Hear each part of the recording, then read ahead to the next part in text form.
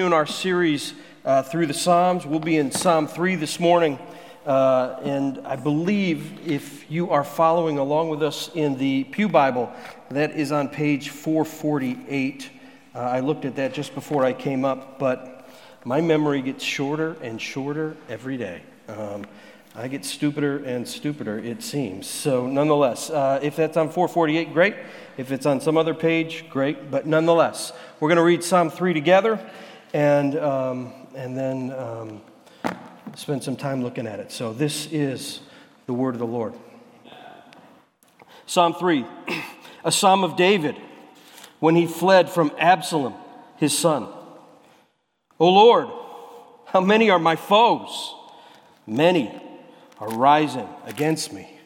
Many are saying of my soul, there is no salvation for him in God. Selah. But you, O Lord, are a shield about me, my glory and the lifter of my head. I cried aloud to the Lord, and he answered me from his holy hill. Selah. I lay down and slept. I woke again, for the Lord sustained me. I will not be afraid of many thousands of people who have set themselves against me all around. Arise, O Lord. Save me, O my God. For you strike all my enemies on the cheek, and you break the teeth of the wicked. Salvation belongs to the Lord. Your blessings be on your people. Selah. Let's pray. Father, we come in the name of Jesus, your Son, our King. And we thank you for who you are.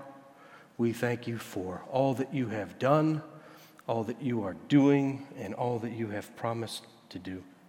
We thank you that even in the midst of circumstances which overwhelm us, your people, that you are our great hope, that you are our shield, that you are the one who lifts our head.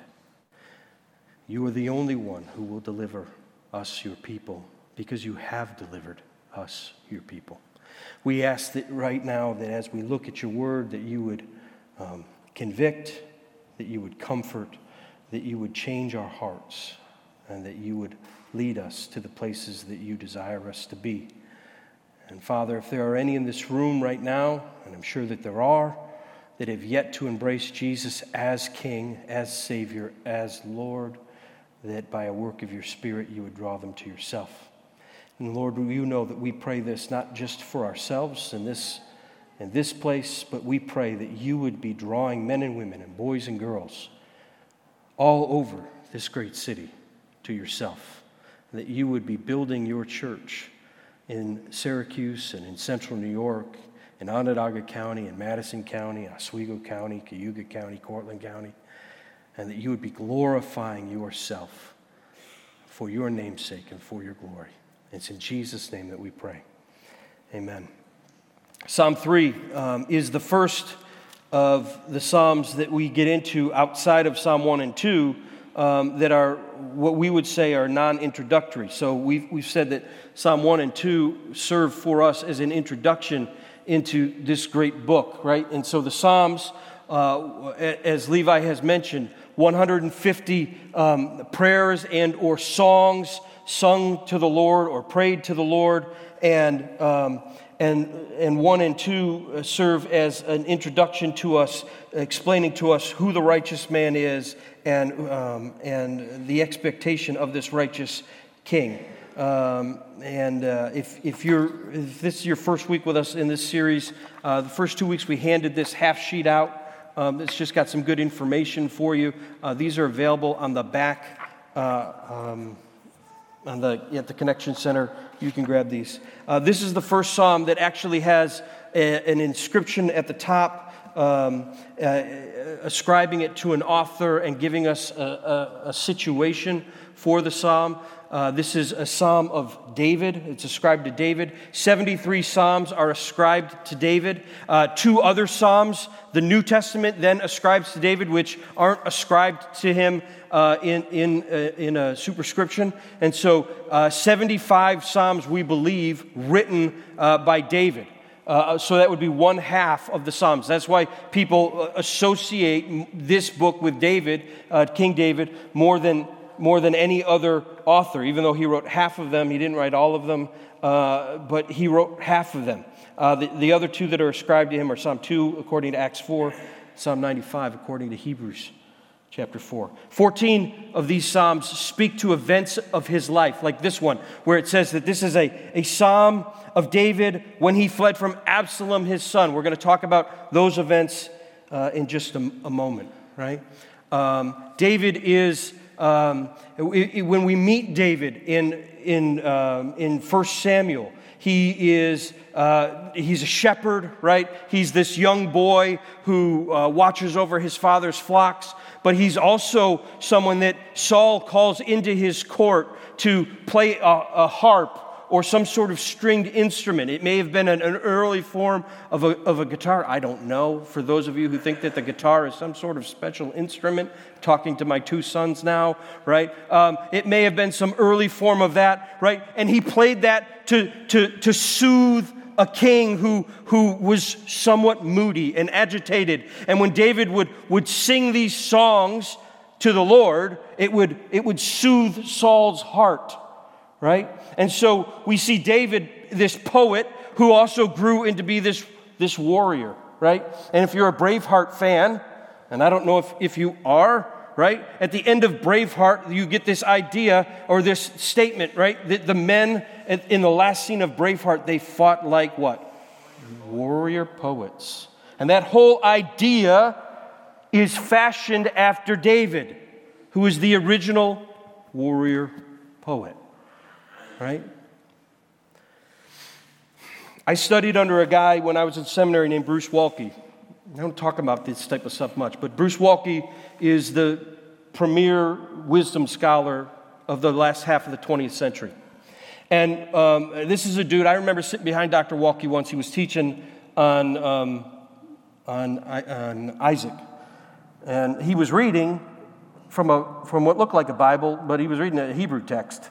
But he was quoting it like it was an English text. I mean, this dude but he would talk about David, and he would say that we look at Shakespeare as the ultimate form of the English language. Now, I'll be honest with you. I'll confess something to you right now. I don't understand Shakespeare. I've tried to read Shakespeare. I've gone and I've watched. I've been in London with my kids, and we've gone to the Globe Theatre there, and we've looked at the plays. We watched the plays, and none of it makes any sense to me. I think they don't even understand the language, as if this doesn't make any sense to me, right? But that Shakespeare is the ultimate form of written English, right? But Waltke would say this all the time, that there is nothing in written language that compares to David in Hebrew. Now, Hebrew is not necessarily an attractive language to listen to, but there is nothing, like Billy Shakespeare does not hold a candle to David in his original language, right? So when we read David in the Psalms, now we lose some of it because we're reading it in English, right? So I'm not talking about King James David here, 1611, but David in Hebrew, in his original context, as he writes these psalms, as he writes these prayers, these songs, these poems, however they were originally constructed, are some of, if not the greatest expressions of poetic literature that exist in the world. And they also happen, and I think this is of greater benefit, to declare the hope that he had in the Lord God and the hope that we have in the Lord Jesus. Amen? Right? And so they're just beautiful forms of worship for us. This particular Psalm, Psalm 3, describes an event in his life when he flees from his son Absalom, right? 2 Samuel, right? This event is a long event, really. You might say, well, we could look at that if we just looked at 2 Samuel chapter 14 and 15. But really, it begins in 2 Samuel chapter 13, goes all the way to 2 Samuel chapter 19, if you really want the full context of the event. And so, I'm a long-winded guy. We're not going to do all of that, all right? I'm going to save you that because I got other things to do today. You got other things to do today, all right? But I'll give you a brief synopsis of that, and I'm going to trust that you will go home and read 2 Samuel chapters 13 through 19. Some of you might, some of you won't. You should, right? Here's the beautiful thing about reading 1 Samuel, 2 Samuel, 1 Kings, 2 Kings, right? Most of you, if you're like me, you like to binge watch things, right? I like to binge watch things. Most of the things I binge watch have nothing on what I actually read about in 1 and 2 Samuel. Like that stuff is messed up in many ways. The stuff you read about in David's life. Like you think the stuff you watch, like you watch something and go, that was messed up. You read David's life, 1, 2 Samuel, 1, 2 Kings, 1, 2 Chronicles, messed up. The stuff that goes on there is messed up. People say, how come, polygamy is banned, like David had multiple wives. This event, 2 Samuel, chapter 13, verses 13 through 19, explains to us why you should only have one wife. David has multiple wives. We don't even know how many he has.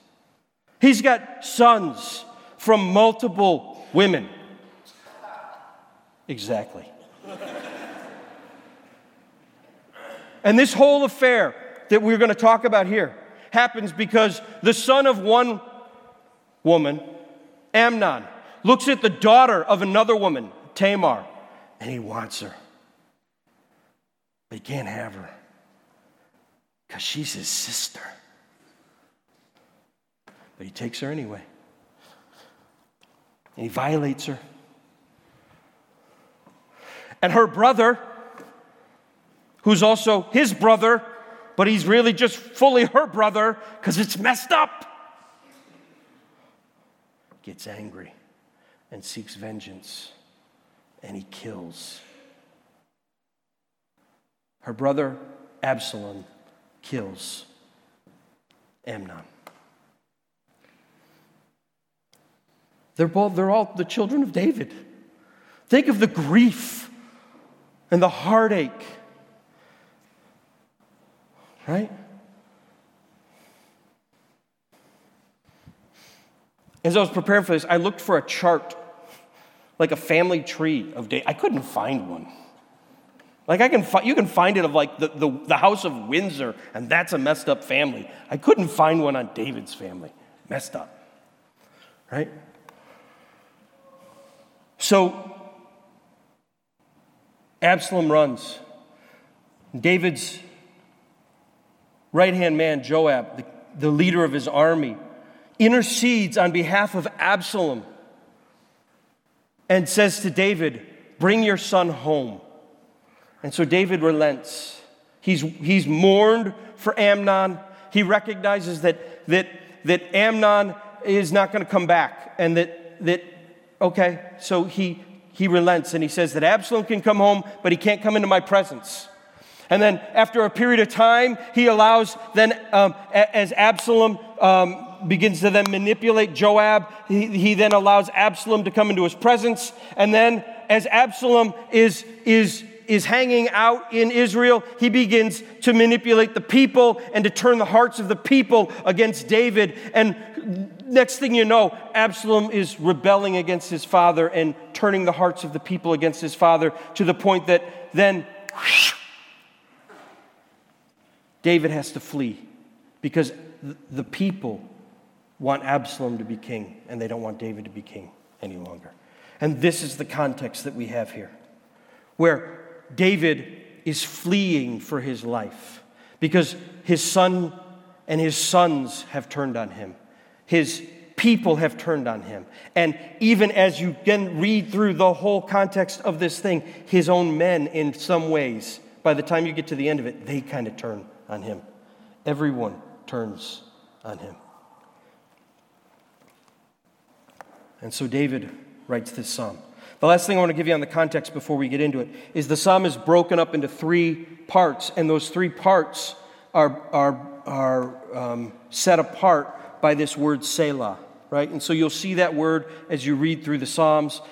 People have started to name their children this word. It's a somewhat undefined musical term, and it really just means it's a rest. So if I was a musical conductor, it's a rest. It's a time in the psalm to just stop and to think about what has been said. Right? So when we read the first lines here, a psalm of David when he fled from Absalom, O Lord, how many are my foes? Many are rising against me. Many are saying of my soul, there is no salvation in him for him in God. Selah. That's a moment for us to stop and to just consider what has been said, to not just continue reading on, right? So when you see that word as you're reading through the Psalms, that's what that word is causing you to do, to take a breath and to stop and to consider and to not be like me, who in my normal life just rolls right on through things, all right? So, nonetheless, all right? So, let's look at this. This psalm is broken up for us into 3 sections, all right? So the first one, David is surrounded by doubters. He's surrounded by oppressors. He's surrounded by these people who are saying to him, by the time we get to the end of verse 2, that there is no salvation for him in God, right? These oppressors, right? This idea of foes, right? Many, many foes, right? The idea here is that he is surrounded by these foes, and that they're not just there, but that they're increasing, that they're continuously multiplying, right? It's like compounding interest. It's something that is not only there, but it is every moment it is increasing, right? It's like ants coming out of an anthill. They're just not going away, right? And they're surrounding him. Right? I listed them a moment ago in the context that he's in. His son, Absalom. His counselor, Ahithophel. Right? Oh, there's a name. Right? If you want to name your kid a biblical name and bother him for the rest of his life and screw him up in classes on the first day of school, name him Ahithophel. Don't do that. The people of Israel, right? They turn on him. Right? He's been their king for years by this point in time. He's older now.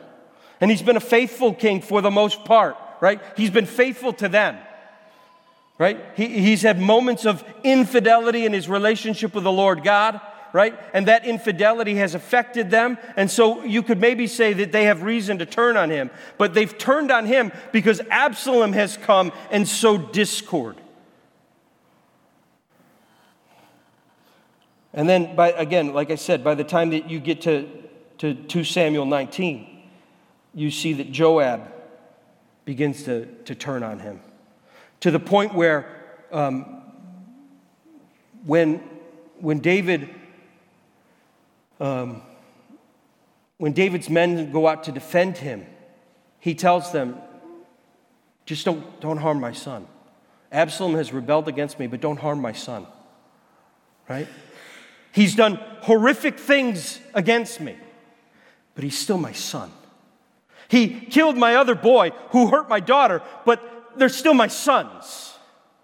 I don't understand this. I'll be honest with you. I've got boys. I've got a daughter. They do things that sometimes oppose the things I've asked them to do, but I would never want any of them harmed, right?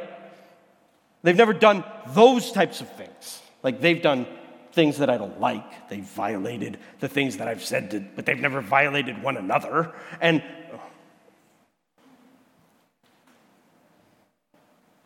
But Joab kills Absalom, right? Absalom apparently looks like Aquaman, right? He's got this long flowing hair. You shouldn't have long flowing hair, because he's riding a mule and he gets caught in a tree. It's his fault. You shouldn't have long flowing hair.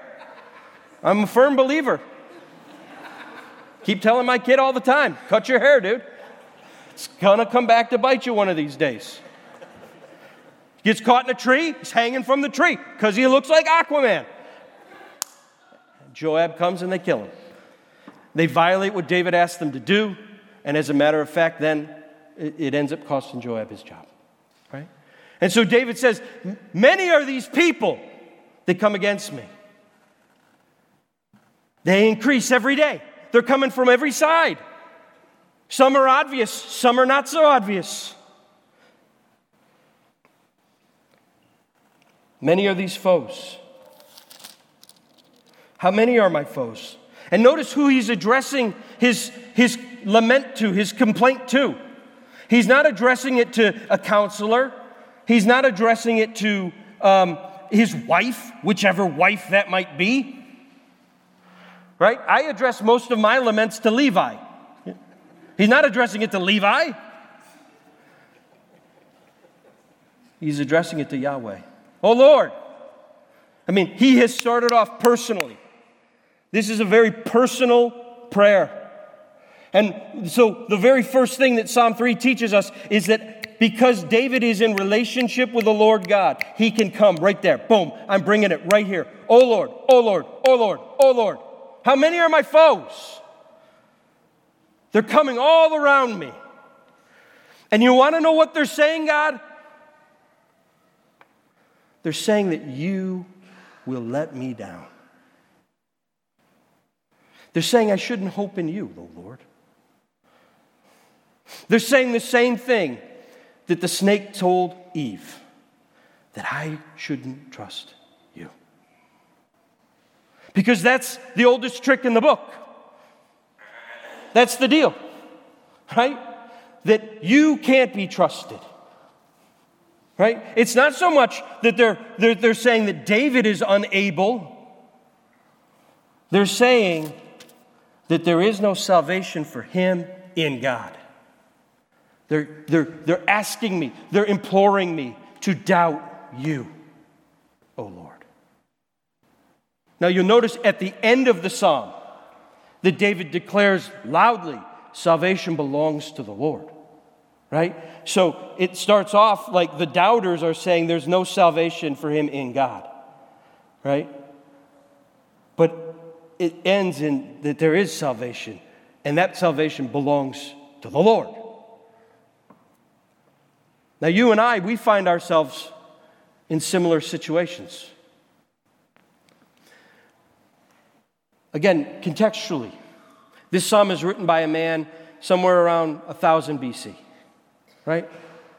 And he's a man who is in relationship with the Lord God because the Lord God brought him into relationship with himself. Then these psalms, they're organized by a group of people years later. Right? Hundreds of years later, another group of people come and they organize these psalms, right? During the exile. And those people, they have experienced the faithfulness of the Lord God, and although they're in a dire situation during the exile, they look forward with a hopeful expectation that the Lord would bring a king like David who would deliver them from oppression once again. They look forward with a messianic hope, right? And so they organize these psalms into 150, right? They take 150 psalms, they organize them into 5 books, right? And so when we read these psalms, we read it understanding what David was thinking. We read it understanding what the folks in the exile were thinking, this messianic expectation. But we get to read this understanding this, that Jesus, our King, right? He has once and for all delivered his people. He has once and for all freed us from the bondage of sin. He's once and for all, right, taken those oppressors that come in and say there's no salvation for you in God. And He has produced in His own body, in His own flesh, and with His own blood, salvation for us. Right? And so we get to pray this prayer, to sing this song, right, through the lens or through the experience of being the redeemed in Christ.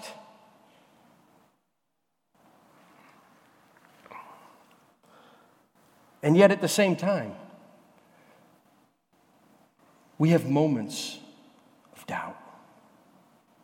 We have a reality of salvation, a reality of redemption, a reality of knowing, of knowing that our God has provided for us in His Son salvation, redemption, restoration, hope, deliverance. And yet when we look out into the circumstances of our life, at times it seems like there are oppressors coming towards us that say, there is no salvation for you. There's no salvation for you. There may be for those people, but look at those people. Like, they wear flowery dresses and they do the right thing. But you? Not you. Not you. Or maybe there's circumstances in your life that are just difficult. Right?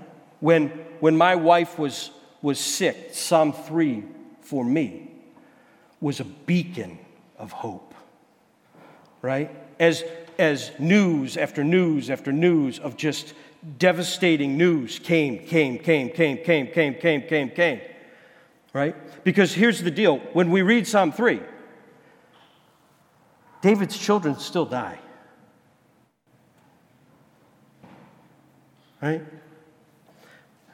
Amnon dies. Absalom dies. His kingdom, the people still turn on him. Right? We're going to see in a moment about circumstances. Right? And yet his hope in the Lord doesn't waver. And that leads us to this second part here. That in the midst of this, David says this in verse 3. But you, O Lord. Like, these things, they come crushing in. Right? Everything is crushing in on me, right? And they're telling me that there's no hope for him in God. There's no deliverance for him in God. That God will not deliver you this time, David. But my attention and my focus is not on them. My attention and my focus is on you, Lord. But you, O Lord, are a shield about me, my glory and the lifter of my head. I cried aloud to the Lord, and He answered me from His holy hill. Selah. Let's take those two verses and let's just break them apart. Number one, but you, O Lord. Again, he's personally addressing the Lord, using his name, Yahweh. But you, Yahweh, are a shield about me, right? This idea of a shield. He uses this idea of a Hebrew shield. This, right? When I think of shield, I think of a big shield, right? You're a big shield. Right? He uses this word of a little shield, right? Like little shield, right? This Hebrew shield. It's a small wooden shield. But then he says, "But you're a shield about me, around me," right? Like there isn't anything about my life or in my life. There isn't anything in my circumstances in which you are a shield that encircles me before, behind, above. Right? You are a shield. So they can come after me. This can come after me. That can come after me. But you encircle me. Lord, you protect me. Right? And so for those of us who are in Christ, right? The blood of Christ, right? The shed blood of Jesus and the benefits therein, the gospel of Jesus Christ, the Spirit of God who now dwells within us, the power of the Spirit, that is a shield about us. So when the enemy comes after and says, not you. There's no way you. Oh Lord, you are a shield about me. Right? Paul picks up this same language in Ephesians when he says, when he's talking about the armor of God, right? He talks about the shield of faith, right? That I've placed my faith, which is a gift, but the shield, so that when the enemy throws these darts at me, these arrows, they're extinguished. Because the Lord is defending me.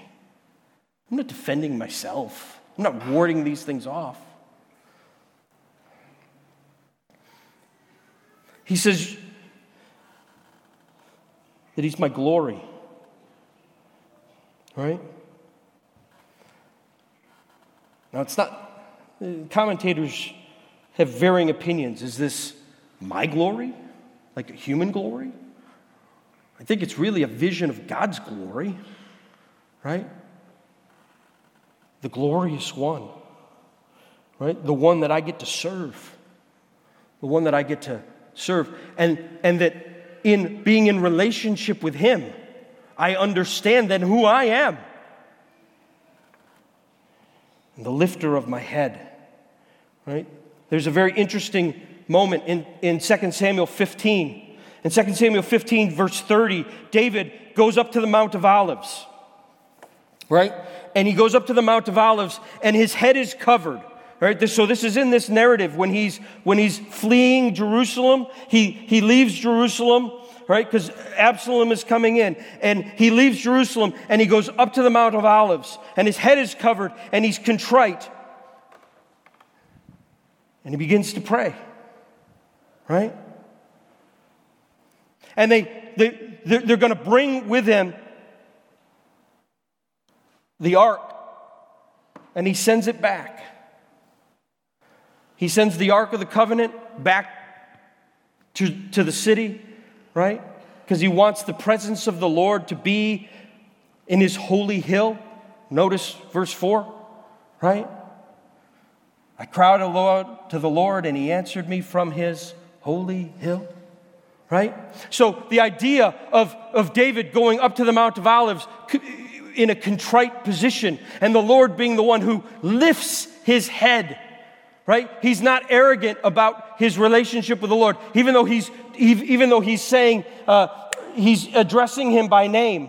Oh Lord, oh Lord, oh Lord. Even though he's confident to come into his presence, he comes in contrite, and the Lord is the one who then lifts his head, right? The Lord who is the king, right? Here's David, an earthly king, but the Lord is the one who then lifts the head of the one in a contrite position, and in lifting his head, he gives him the approval, right? He says, I approve of you because you are my son. You are the one I've chosen. I lift your head, right? Because I am yours and you are mine. And in the same way, for those of us who are in Christ, right? He's the lifter of our head, right? When the enemy is coming after and saying, not you, no way, not you. When he's shaming us, reminding us, it's Jesus who comes and says, I have purchased you. I have loved you. I am giving you a new name. Right? He's the lifter of my head. Not in an arrogant way. Not in a way that causes me to bow out my chest. I can't even bow my chest out beyond my gut. Why would I even do that? But in a way that allows me to look into the face of the one who loves me and to recognize that I'm loved, that I'm redeemed, right? That I've been purchased back, right? That he is my glory. I have no glory on my own. He is my glory. He is my shield. He's my defender. I cried out, and He answered me from His holy hill.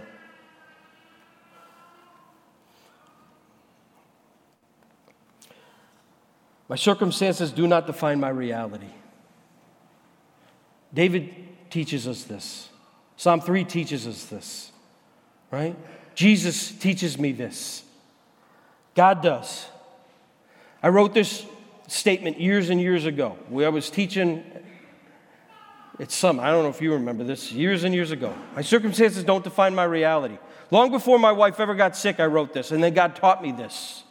My circumstances don't define my reality. God does. His character, His nature, His promises.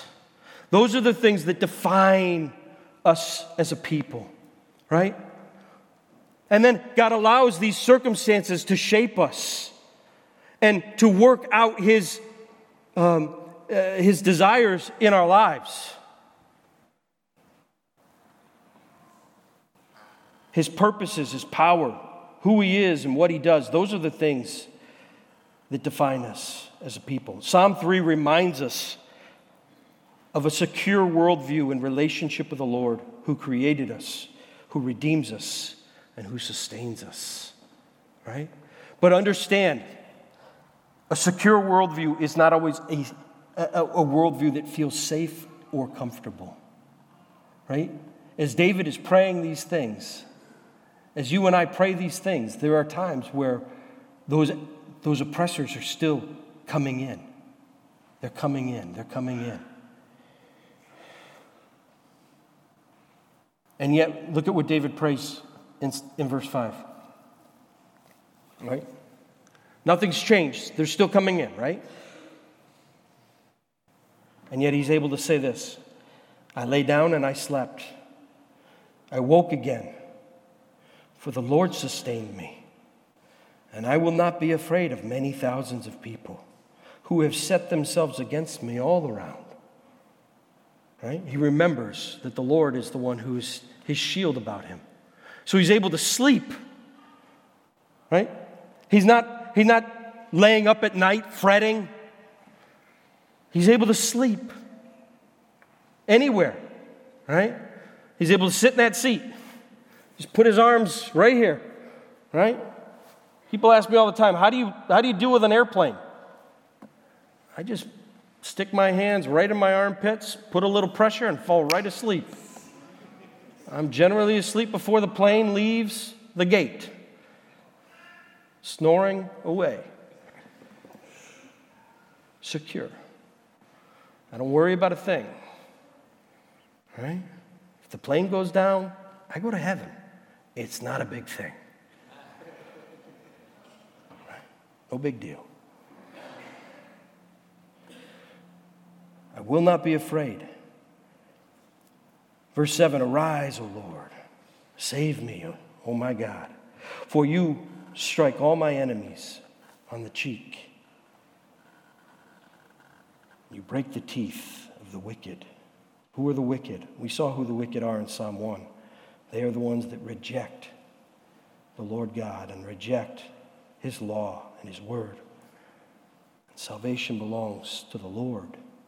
And He brings this all back. Your blessings be on your people. Salvation belongs to the Lord.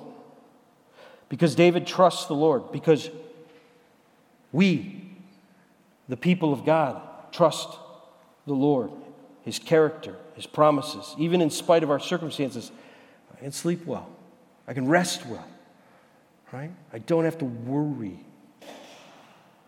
Because the Lord is the one who sustains. Right? He's the one who holds me in His hand. Right? The one, Colossians chapter 1 talks about Jesus being the one who not only created all things and not only redeems all things, but also the one who sustains all things and holds all things in His hand. And I can rest as one who has been created, right? By the one who then knows this creation, as one who's then been redeemed by Him, as also one who's being sustained by Him. And I don't have to worry. It doesn't mean I don't seek wisdom about decisions that I make in my life. It doesn't mean that I don't think about things and try to make the best decision. But ultimately, I'm being sustained by the Lord. And even though there are things that press in, and even though circumstances in my life and circumstances in your life may bring about hardship and suffering, I'm still sustained in the midst of those things. It doesn't mean that I come through unscathed. David, right, as he flees from Absalom, lost much. He lost 2 sons, right? He lost the trust of his army. He had to regain the trust of much of his kingdom, right? He lost much. But he continued to trust the Lord in the midst of it. In my life, in your life, because of what Christ has accomplished, in spite of whatever goes on, in spite of whatever circumstances God allows us to traverse, we can go through them, we can endure them, recognizing that He will be a shield about us. In spite of the doubters and the accusers, the psalmist is confident that the Lord will save, that the Lord will sustain, that the Lord will bless him. And not just him, but all of God's people. Right? The psalm ends, salvation belongs to the Lord. Your blessing be on all your people. Right? This isn't just an individual thing. Right? David isn't just praying about himself. Right? As we engage these psalms and as we engage the Lord, it's not just an individual thing. Christianity was never intended to be a Jesus and me thing. It was always intended to be, right, that I am brought into a relationship with the Lord God through the blood of Christ. And I'm brought into a community of people. I'm brought into the body of Christ. And I begin to engage the Lord God, and I begin to engage His people, right? And my concern is not just for what's going on in my life. My concern becomes to be about what's going on in the life of my family. Not just wife, children, parents, brothers, sisters, but the family of God, the people of God. There becomes this larger concern for what God is doing in among His people, right? And David expresses this. So one last thing I want to draw your attention to before we close, at least with regard to this psalm. You'll notice towards the end, David prays about his enemies, right? And you may think, ooh, I've got a list of people I would like to pray some judgment down on. I'd like to smash some teeth. Jesus has already instructed me what to do with my enemies, and that's to love them, right? But the Lord has enemies, right? And He's going to judge His enemies because He's a king, and He's going to do what kings do to their enemies. I'm not a king. So I'm going to do what Jesus has instructed me to do with my enemies. I'm going to pray for them. And I'm going to entrust them to my Heavenly Father who judges justly. Right? So when I read Psalm 3, verse 7, for you will strike all my enemies on the cheek, and you will break the teeth of the wicked. I'm not thinking of people. Right? I'm not thinking of like X person who wronged me when I was in the 8th grade, and God is going to bring about my retribution. Yeah! Right? Those are faceless names, faceless people to me. Here's what I'm understanding as I read that God will vindicate himself because he has declared that he will vindicate himself. Right? And I trace this all the way back to Genesis chapter 3. Right? Seed of the woman, seed of the serpent.